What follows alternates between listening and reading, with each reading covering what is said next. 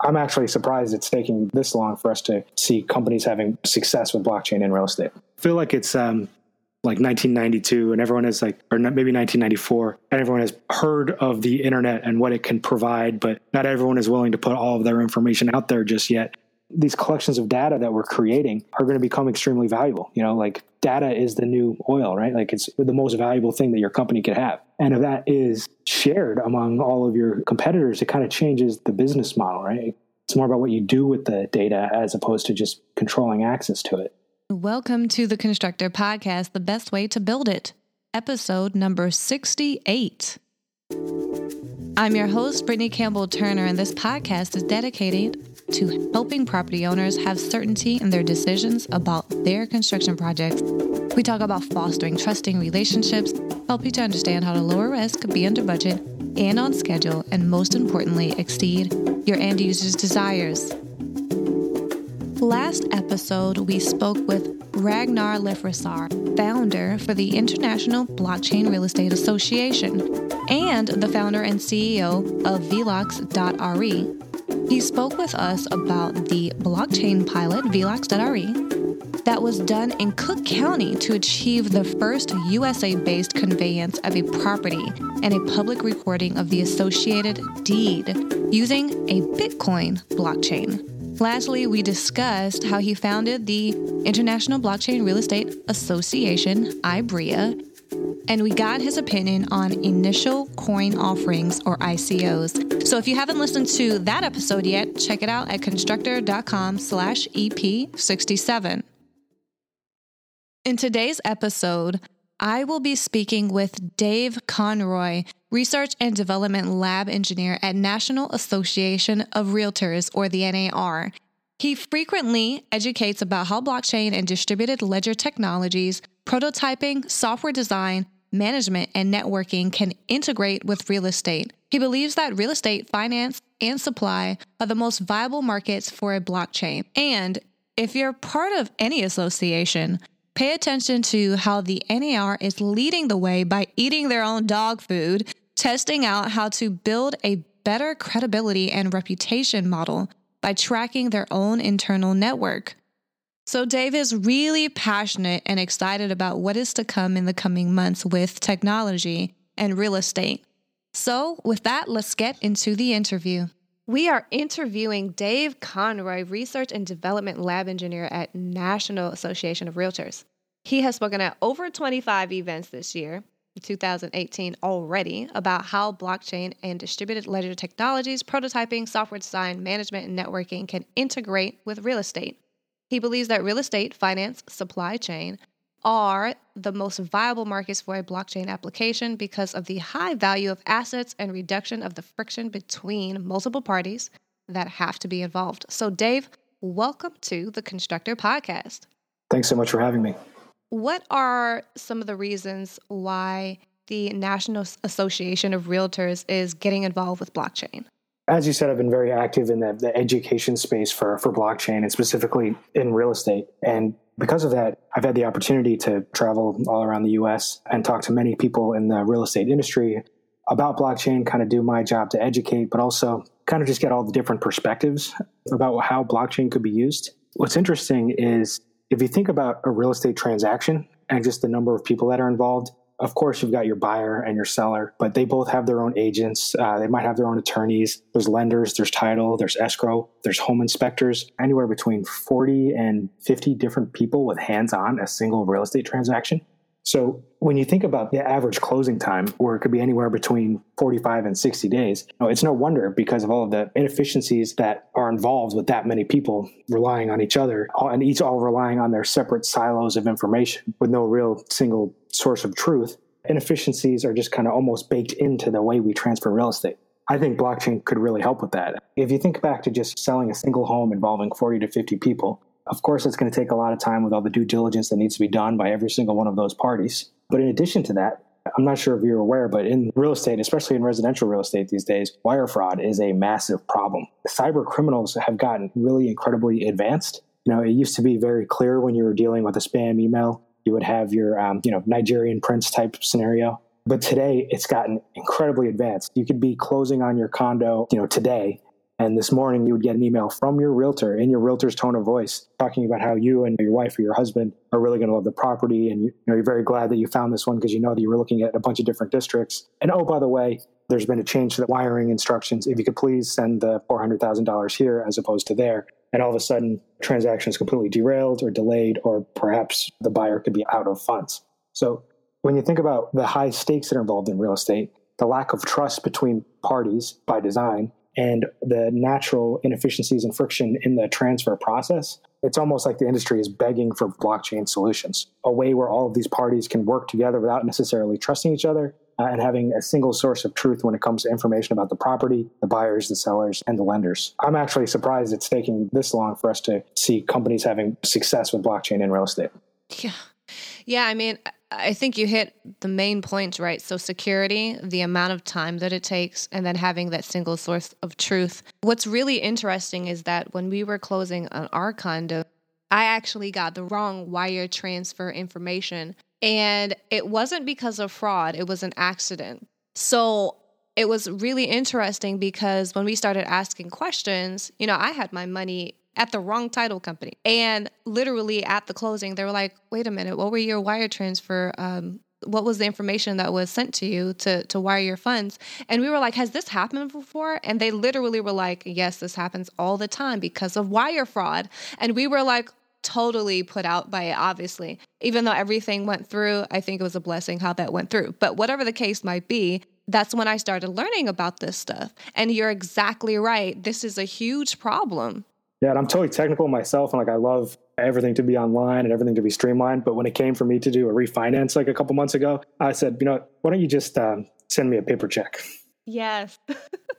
And there's more reasons why NAR is involved with blockchain than just the ones we've mentioned. There are some really interesting potential applications for enforcing of contracts using smart contracts. Also for establishing identity, like using decentralized IDs. We could improve property records using blockchain. You might not know this, but in the US, there's about 700 different MLSs. These are where agents were putting your house for sale. They enter the listing into an MLS. So there's about 700 of those in the country, and they all run about a dozen or so different types of software.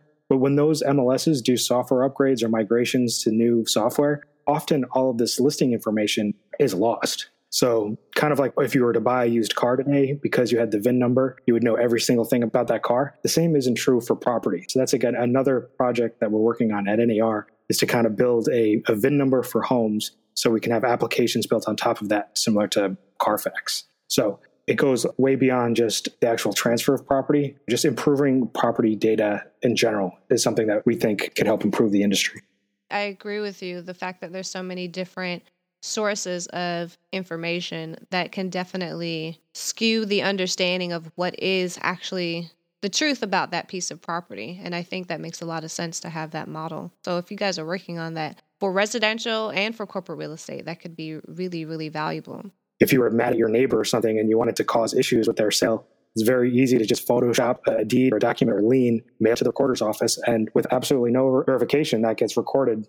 I feel like there's a massive need for not just us, but all parties in real estate to be looking at how we can improve our infrastructure. Let's take a little bit of a step back. So we kind of know the reason why you and the NAR are really interested in getting blockchain to work. But let's talk a little bit about why blockchain is better than other traditional databases that we use. I mean, we talked about the VIN number scenario, but are there any other particular pieces that you want to highlight right now, just from a higher level perspective about blockchain? There's a few things. One is that the information is usually append only, which means that you can't go back in history and alter something that was added to the ledger prior. The reason you can't do that is because everyone who is participating in this blockchain network, whether it's public or private, everyone retains a copy of all of the information. Therefore, if somebody was a bad actor on the network, was trying to change the ownership of a property from 10 years ago, it would be immediately rejected by the network because everyone who's participating, again, whether it's public or private, would know the actual true ownership from 10 years ago and would be able to reject that transaction automatically. Again, so what's different from traditional databases is that it's append only. Everyone in the network maintains their own copy of the ledger. They're cryptographically secured and tamper-proof by design. So it kind of works great in situations where no one really owns the information, but everyone needs it. Contracts for real estate, things like that. And also in scenarios where you trust somebody enough to do business with them, but you wouldn't necessarily give them root access to your servers so they could start changing all of your information, right? It's kind of like a trust but verify type situation. That makes a lot of sense. The next thing I really want to dig into is what are some of the types of analytics that you can do on a blockchain that you can't do right now, specifically in real estate? So that's something that we're looking at very, very closely. In fact, one of my colleagues who I probably work closest with at NAR, his name is Alex Volkowski. He's also from Chicago. He's a data scientist for the National Association of Realtors, but also in his spare time, he is an adjunct professor at DePaul, and he works in their computer science department teaching machine learning and artificial intelligence. And he also has growing interest in blockchain and what that means for analytics. It's one of those things where the potential is there. It's just that it's still so very early. There aren't a lot of just specific examples we have that we can point to and, explain on a thing like a podcast. Crazy how quickly everyone has kind of agreed that, blockchain is the right thing for real estate and all of the analytic opportunities it'll provide before there's really any solid implementations of it out there. This is something we're working on. There's a term in software development called eating your own dog food. At NAR, we've got 1.3 million members, and they're actually members at multiple levels of our association. So I work at the National Association, but there are also memberships at the state level and the city and local town level. Now, what's frustrating to me as someone with a tech background is that we don't really share information about these realtors at every different level. Yes, we share their email addresses and what offices they work for. Beyond that, we don't really track that much information. So when it comes for us to do leadership development or for us to decide how to do our marketing and who to target, there's a lot of questions that we don't have answers for. So to try to solve this problem, we have implemented a project internally that we are calling the Block R, which is using blockchain for actually a legitimate use case. There are a lot of people out there who would think blockchain is almost a solution looking for a problem, and that there are actually only a few very true use cases of it. This, I believe, is one of them. It's inter-organizational ledgers. So again, from the national point of view, the state and the local, we're able to track the engagement of our realtors and share them using a private permission blockchain. So this is between 1,000 different organizations, 3 levels of access, tracking 1.3 million people as assets, and able to track their involvement with the Realtor Association and share them internally. So far, it's going really great. We've got state of California, the state of New Jersey, Massachusetts, Florida, Indiana, and we're all beginning to share information about our members more efficiently. And it's a great test case, kind of a long answer to your question, but this provides us with so many data analytic opportunities that we didn't have before. Imagine if you were a realtor in New York and you spent 30 years going to every meeting, serving on leadership, donating to our political advocacy, and then you retired to Florida but still wanted to practice real estate. With our current systems, the Florida associations would have no idea of how much of a rock star realtor you are. But now with this new Hyperledger-based private permission blockchain, we're going to be able to track your accomplishments regardless of where you are in the country, have your own built-in resume, and therefore we're not asking the realtors the same questions over and over. They're not having to enter it in every time they switch offices.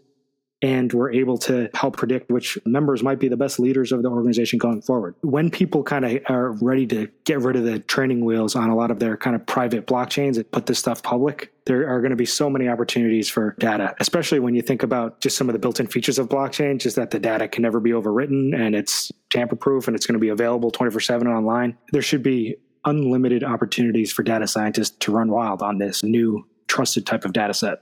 I think what you guys are doing internally just merely to use your own internal organization as a guinea pig, if you will, to test the model, I think is fantastic. And then in addition to that, to do it to improve the membership quality, that's going to be a great success story when it's all said and done. That's a great approach to testing the viability. I mean, we already know the benefits of it, right? But it's a great way to test it and get everyone on board with the idea.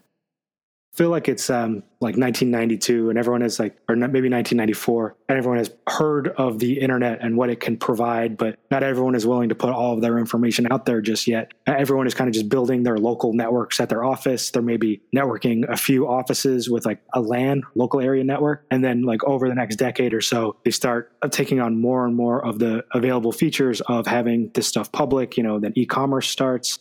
I really think that, over the next 10 years, we're going to see some amazing growth here. And I agree. We've learned so much from just doing this internal pilot. I personally wouldn't feel right going on the road telling other organizations to do this if I hadn't kind of gone through it myself. So we've learned a ton. And another interesting part about this project is that it's completely open source. So from everything from the deployment scripts to set up our 6 regional nodes to the smart contracts that are using to record the engagement of our realtors, everything is going to be available at the National Association of Realtors GitHub. So if anyone has a similar organization or wanted to try a similar project, you can learn from our work or perhaps our mistakes. Because what's crazy is that the development tools surrounding blockchain over the past year have gotten so much better, and everyone is just iterating so quickly. It can be difficult for developers out there. I first got involved with Hyperledger because it was backed by IBM, and they kind of had a business interest of selling servers for people to run Hyperledger on top of. So they had better documentation. They had better tools, where on Ethereum, it's more of the true decentralists who believe more in public blockchains and that private blockchains are a waste of time and things like that. There was just a little less organization of all of the software tools and the documentation. It was kind of harder to get started. But man, in the past year, so much has changed, and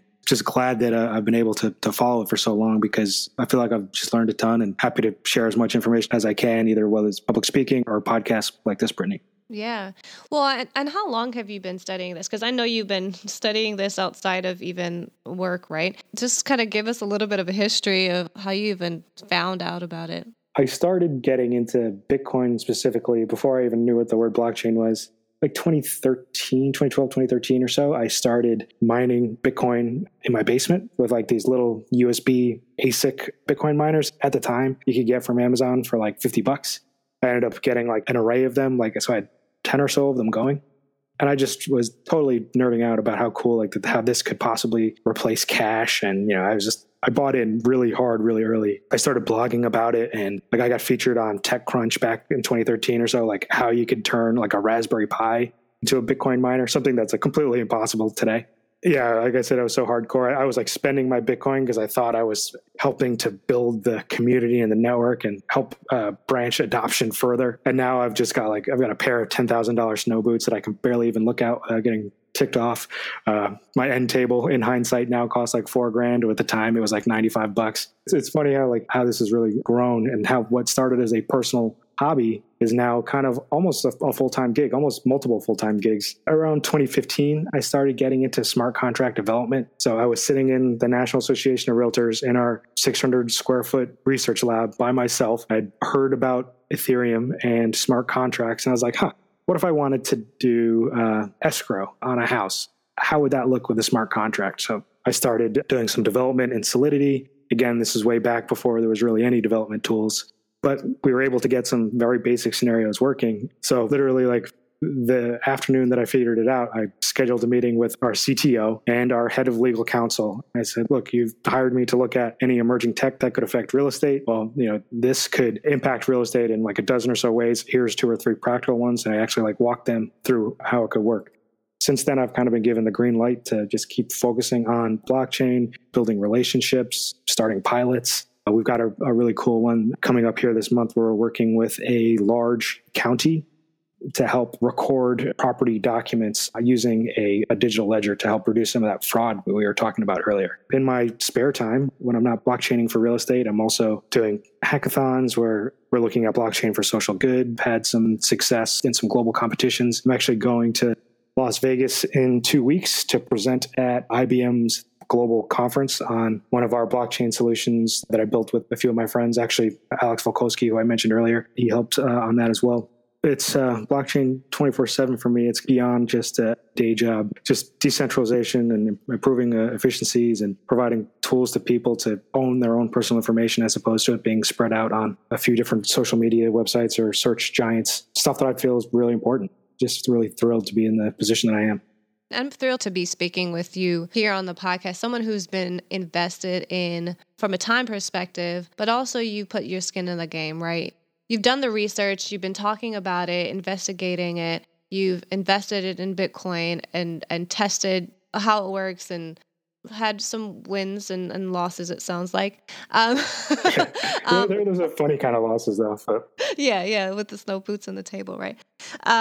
It's good to talk with people like you who can really see the breadth of it, who are making some steps to adopt it. And with NAR, I know you mentioned the pilot with the counties, but I know there's another pilot that you're doing about transacting real estate. And I heard you do a talk on this to kind of have each perspective view or respective view in the actual transaction. So I wanted you to talk a little bit about that particular pilot. This is another open source application that I was able to build just because of all of the awesome open source applications that came before me. This project that we're talking about now, its code name right now is just a property ledger. I guess it's not that creative. What it allows for is multiple views into a single real estate transaction. So say you are a consumer and you had a broker, you were looking to buy a new construction, or say you were a home builder in Florida who's building out 1,000 homes in a neighborhood and you needed a portal for people to be able to send orders to. Or even if you were just a recorder's office who needed to keep track of all these real estate transactions that are going on and making sure that parcel IDs are being generated correctly, and making sure that the parcels are being assigned to the appropriate people. The right assessments are being made for those properties. So the application I've built right now, it handles those three scenarios, but since its underlying technology is a blockchain, it would be very easy to add on additional parties like lenders or insurers. Quick side note, some of these speaking opportunities that I've been doing have actually helped me form a lot of pretty interesting relationships. So while we're under an NDA, there's a really large lender that is also looking at how they can adopt blockchain tech, not only just for keeping track of transactions like a ledger, but also perhaps opening up some of their payment platforms to accept cryptocurrency. Back to Property Ledger, I actually built it initially as an educational tool because you said I've been traveling the country speaking to realtors about blockchain, and if it isn't apparent already, is something I'm really passionate about. And I got a background in technology, so I would often travel. I was in Topeka last year, and I was, as a computer scientist, I'm talking about mining and cryptography and hashing and all of these computer science reasons why blockchain was cool. But I realized I wasn't doing a good job for the audience explaining it for reasons and ways that they would understand and appreciate. I built the Property Ledger tool really as just educational. So you could see how a property could be different from today if we were using blockchains to transfer property. But even though it was built for education, I built it using the tools that you would use if you were bringing this to pilot or to production. And this tool that is actually what led to us winning that pilot that we'll be announcing soon. You know what? And I think the educational side of it, really important when you have practical applications to talk about. I know that since we talk about on the Constructor podcast, primarily construction, we talk about how to make construction more efficient so that whoever the owner operator of the space is, whatever they're hoping to achieve as a result of their built environment, I'm always trying to figure out ways to make that more efficient. And when I saw this particular demonstration that you did in that presentation, I said, oh, this 100% makes sense. I love this application. So to your point, this is a great way to explain how it could potentially work. And I liked how you incorporated the builder's view as well. Could you talk a little bit more about that? Yeah, I'd love to. Right? So during your intro, I recall you saying that like the industries that I think will be impacted greatly by blockchain was finance, real estate, but also supply chain. And when I was building that Property Ledger application and making sure to include the builders in it, not to get too meta here, but you could actually have blockchains within blockchains. While I have our real estate transaction here on this blockchain that's keeping track of title and ownership and parcel IDs and things like that, the actual home builder part of it could itself be another great use case for blockchain. Earlier, before I said, when I bought my used car, my used Camry, I knew every owner it had and every time it had been maintenance, if there was any insurance claims. I think that if I'm to buy a new house in the next 5 years, especially if it's new construction, I should really know where every nail in that house came from. Not only the model numbers of the appliances, but I want to know where the gypsum board came from. I want to know where the bamboo came from. This is information that exists today that just isn't being recorded. And builders have, especially if you think about real estate construction, they have a lot of things that they need to keep tracked and need to keep verified. Again, just another great use for how blockchain could be used.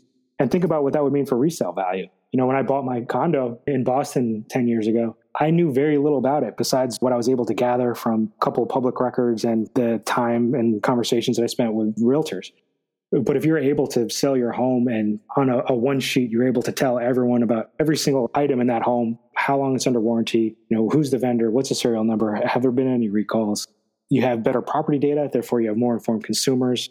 I would imagine that you would have property selling from our dollars. Again, it's just another reason why NAR is involved here, because when you think of real estate, that's really our inventory of our members. The housing stock is our inventory. So the better care that we can keep of it and the better records we can keep of it, the better it should be for all. Yeah, absolutely. And it's interesting because especially if they're like appliances, I mean, if you're thinking about commercial, which is what I'm primarily involved with, you're getting to a lot more mechanical components that you need to keep track of. Not that your water heater and your furnace aren't important. I think they're hugely important. It'd be really great to have more documentation of like, how was this manufactured, and is there a particular part that could be under warranty for a lifetime and maybe the entire unit is under maybe 5 years of warranty. That's something that would be hugely valuable to know. Even kitchen appliances, things like that.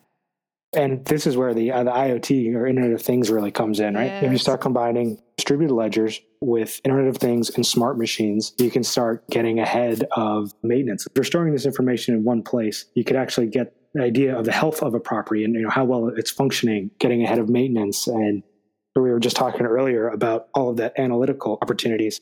When the smart home or where the Internet of Things meets blockchain, you're going to have so many opportunities to improve efficiencies, maintenance, and value of the built world. Yeah, I'm all about that right now.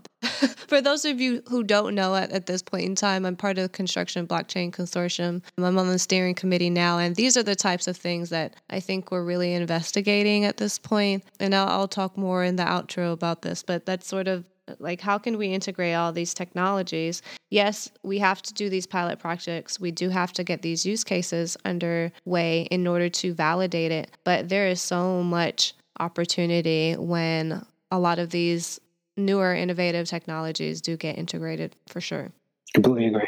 I wanted to talk a little bit with you about tokenization, especially since you are, pretty well versed in blockchain from the perspective of the fact that there's a lot of people who are considering cryptography and how it can be deployed in real estate transactions. There's benefits obviously outside of the cryptocurrency side of things and the financial aspects of things. And I wanted to talk about tokenization not used for cryptocurrency. So maybe from the asset perspective. My question for you is, what would that look like in real estate for you? Before I dive into that, I wanted to be clear that I'm pro cryptocurrency or digital currency or whatever you want to mention it. I obviously invest in this stuff.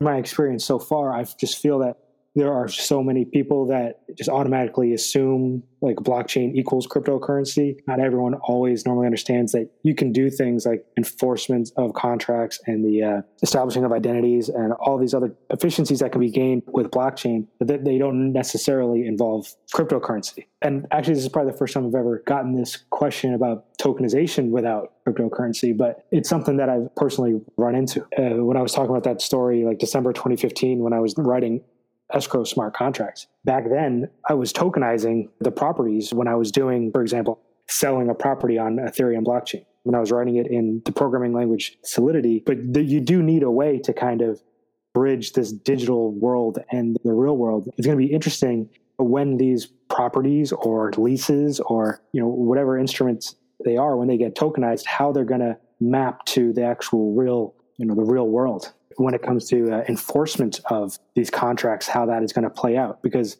yes, there's a lot of people out there who are looking at smart contracts as a way to eliminate all middlemen and be able to transfer properties, hardly any friction at all. Some people will even go as far as saying like code is law and things like that. And it's like, well, the law is law. And when these things don't work out, you're going to find yourselves in the actual courts. So it's almost kind of why I've taken this private permission blockchain, where we have to worry about less bad actors. We don't necessarily have to involve cryptocurrency or funds in these transactions, almost like crawling before we're walking. I do feel that there are dozens of applications for tokenization in real estate. For example, fractional ownership of homes. In theory, I agree with all of these, but how they're actually going to get from the whiteboard to the sidewalk, I'm not sure exactly. It's going to take a lot of, people don't even trust the underlying networks yet. Bitcoin has been around for 10 years with no downtime, but people still don't trust it fully. And if we're going to get to this tokenization of real estate, whether it's commercial leases, commercial property, or actual titles and deeds, again, there's just got to be so much education needed. This is not just the buyers and the sellers or the realtors or the real estate licensees. Attorneys are going to need to learn how to use this. Judges are going to need to learn what it means.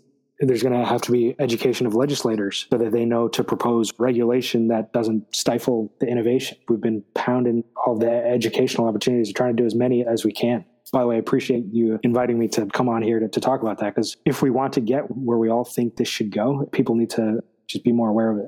The fact that you said we need to really get the involvement of every single different potential party that could be involved, right? That goes back to sort of your demonstration that you talked about, right? It's getting the broker, it's getting the builder, it's getting the financial institutions, right? The lenders all involved. And my curiosity is, yes, building awareness, but how do you, from a governance perspective, right? Because we're looking at right now at probably a number of blockchains with federated models. I'm curious to your perspective on what should the industry be looking at in order to go that direction? The way we've been approaching it is, there's a couple of nonprofit bodies in real estate that could kind of help with the governance aspects. I was just in Phoenix talking to MLSs again. Those are those groups of people who handle all of the listings. These are competitors of each other. They want everyone to be members of their own MLS as opposed to neighboring MLS. But at the same time, they also need to work together. They need to define standards for how the data should look if they want to have any interoperability. If you want to promote innovation in real estate, you want everyone who's coming into the industry to be kind of working from the same playbook and not have to implement their solution 700 different times just because there's 700 MLSs. So there are groups that are currently formed help manage these data standards. One specifically is called the Real Estate Standards Organization, or RESO. I don't want this to sound bad, but I kind of feel like that is going to be kind of the Trojan horse for this blockchain tech, because you already have groups of parties with real estate data who need to share information with each other, could probably be doing so more efficiently. Also in a way that would be more permanent. If they were to go down for a week or something because of some technology disaster, when they were to get their systems back online, they could perhaps not have lost a single thing because the information was distributed. They already have a business interest in making sure that the information is accurate and up to date, and could only benefit more from more people working off their same page, to the point where they might even be able to offer it for free to local towns or recorders' offices or counties. We're attacking this from multiple ways. I've been trying to educate that RESO group for a few years now, and they are for sure definitely coming around on the possible use cases of this. We're also doing our internal pilots at NAR, and we're also doing the pilots that we're about to announce, with the local counties. I'm not sure which one is going to take off first, or if at all, but kind of having the nonprofit, whether it's the National Association of Realtors or the nonprofit of being the Real Estate Standards Organization, because there's a chance that these collections of data that we're creating are going to become extremely valuable. Data is the new oil, right? It's the most valuable thing that your company could have. And if that is shared among all of your competitors, it kind of changes the business model, right? It's more about what you do with the data as opposed to just controlling access to it. And additionally, could become a new revenue stream for that coalition, right? If they were to sell access to this verified, trusted data, it could be worth a lot of money. So you're going to need somebody. I know it goes against the whole decentralization idea, but at least when it comes to these enterprise level blockchains and in real estate, we're going to be relying heavily on the nonprofit boards that make up companies that are involved in the business network to make the type of decisions like governance, access control. I mean, somebody has to run this stuff, right? Unless it's a public blockchain, there's infrastructure involved and there's costs involved. So, if 2018 is the year to get serious about this stuff, there's going to have to be some involvement. What I'm guessing is nonprofit third parties. I do want to give you a little bit of an opportunity to talk about any of the pilots that we haven't mentioned already. I know that you have the one that's similar to a VIN number, which is the UPI registry, right? So that project was actually out of that RESO group I was just talking about. 3 or 4 years ago, they were trying to find a way to do, essentially, the easiest way to explain it is just a VIN number for properties instead of cars.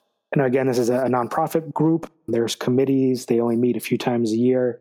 It might not be the most efficient process to, make sure everyone is on the same board. They've actually recently now decided how that will be formatted. this universal property ID. For the listeners who aren't aware, you might just think of these as county PIN numbers and, why the need for a universal one. Every county in the country does this differently. And some counties, they'll even reuse these unique identifiers when properties are bought and sold. So this UPI is a universal way, regardless of whether it's in the US or anywhere in the world, to uniquely identify a property. They've just decided on how that format should look. You can find out more information about that at reso.org, reso.org. And call back to earlier, they control how data should look inside an MLS. Is it for 2.5 bathrooms? Is it 2+ or is it 2.5? They decide how the information should look through a data dictionary. So this unique ID is now actually a part of that data dictionary. And I'm guessing in the future at some point that will become mandatory in the data dictionary. So this problem that we've had for years now will actually turn into an opportunity for the first company who wants to kind of create that Carfax for homes. They'll now have the universal identifier for it. Perhaps maybe they even do it on a blockchain. Yeah. So you had the unique property identifier. Then you had the engagement tracker, which is what you guys are doing internally at the NAR to identify each person, right? Okay, so we got that one. Then there's and then what you're doing with for the governance and access.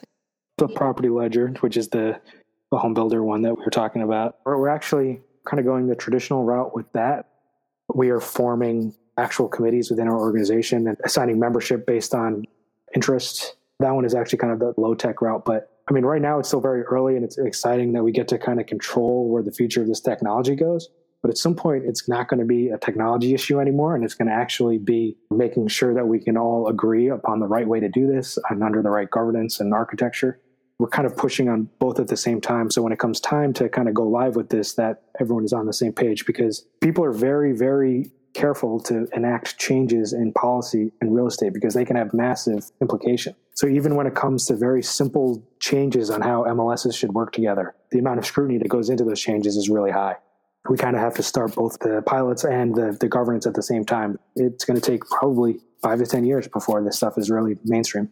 Yeah, absolutely. And I think that's part of the reason why we're talking a lot about potentiality for use in blockchain as well here, because I know that there's going to need to be a lot of education. There's going to need to be building of awareness. There's going to need to be the review of, like you said, the governance model in construction as well. And I think looking at how it ties to real estate is really going to be the driver at the end of the day, because it's a longevity perspective. When you're looking at it from the real estate perspective, you're looking at long-term, what is the value of this property? How can I make sure that it has proper resale value? It goes back to that tokenization question I asked you about assets, right? How do you have that long-term? And however the builder affects it, if you can track as much information as you possibly can about that entire transaction with multiple parties, that would be much more useful. Well, the last question I want to ask you is, what are the best ways for people to contact you and or learn about what you are doing and what the NAR is doing? It's probably easiest to get in touch with me on LinkedIn or Twitter. Very active on both of those platforms. You can just look me up. It's at Conroy Dave, his last name and then first name. Also, a lot of the work that we're doing at the National Association of Realtors is available on our research blog, and that's crtlabs.org. On that website, you'll actually find links to play around with some of the pilot and demo applications that we've been speaking about here. So again, that's crtlabs.org, or you can follow me on Twitter or LinkedIn, just at Conroy Dave. Thank you so much, Dave. This has really been a fun conversation. Thanks for joining us here today. I appreciate the opportunity, Brittany. Thanks for listening to this interview with Dave Conroy. Find out more about Dave and what the NAR is up to at constructor.com/EP68. If you've learned something valuable in this episode, share it with your friends and colleagues. You can also let me know if you've enjoyed our discussion by connecting with me on Twitter at Brittany_CT, or you can find me on LinkedIn, or you can just email me to at Brittany@constructor.com. That's BRITTANIE@constructrr.com. Next week, we will be speaking with Kevin Shatoffman. He is a digital technology evangelist at Deloitte Consulting. He promotes blockchain, robotics, cognitive automation, and machine learning in real estate. In this episode, Kevin will be talking about how in real estate transactions, where we transfer funds from party to party, it could take days or weeks, where it could take minutes on a blockchain. He also discusses the many pilot projects that Deloitte is involved with, including leases on smart contracts and Data Hub document sharing. He covers the 4 issues in corporate real estate that are making blockchain more relevant today.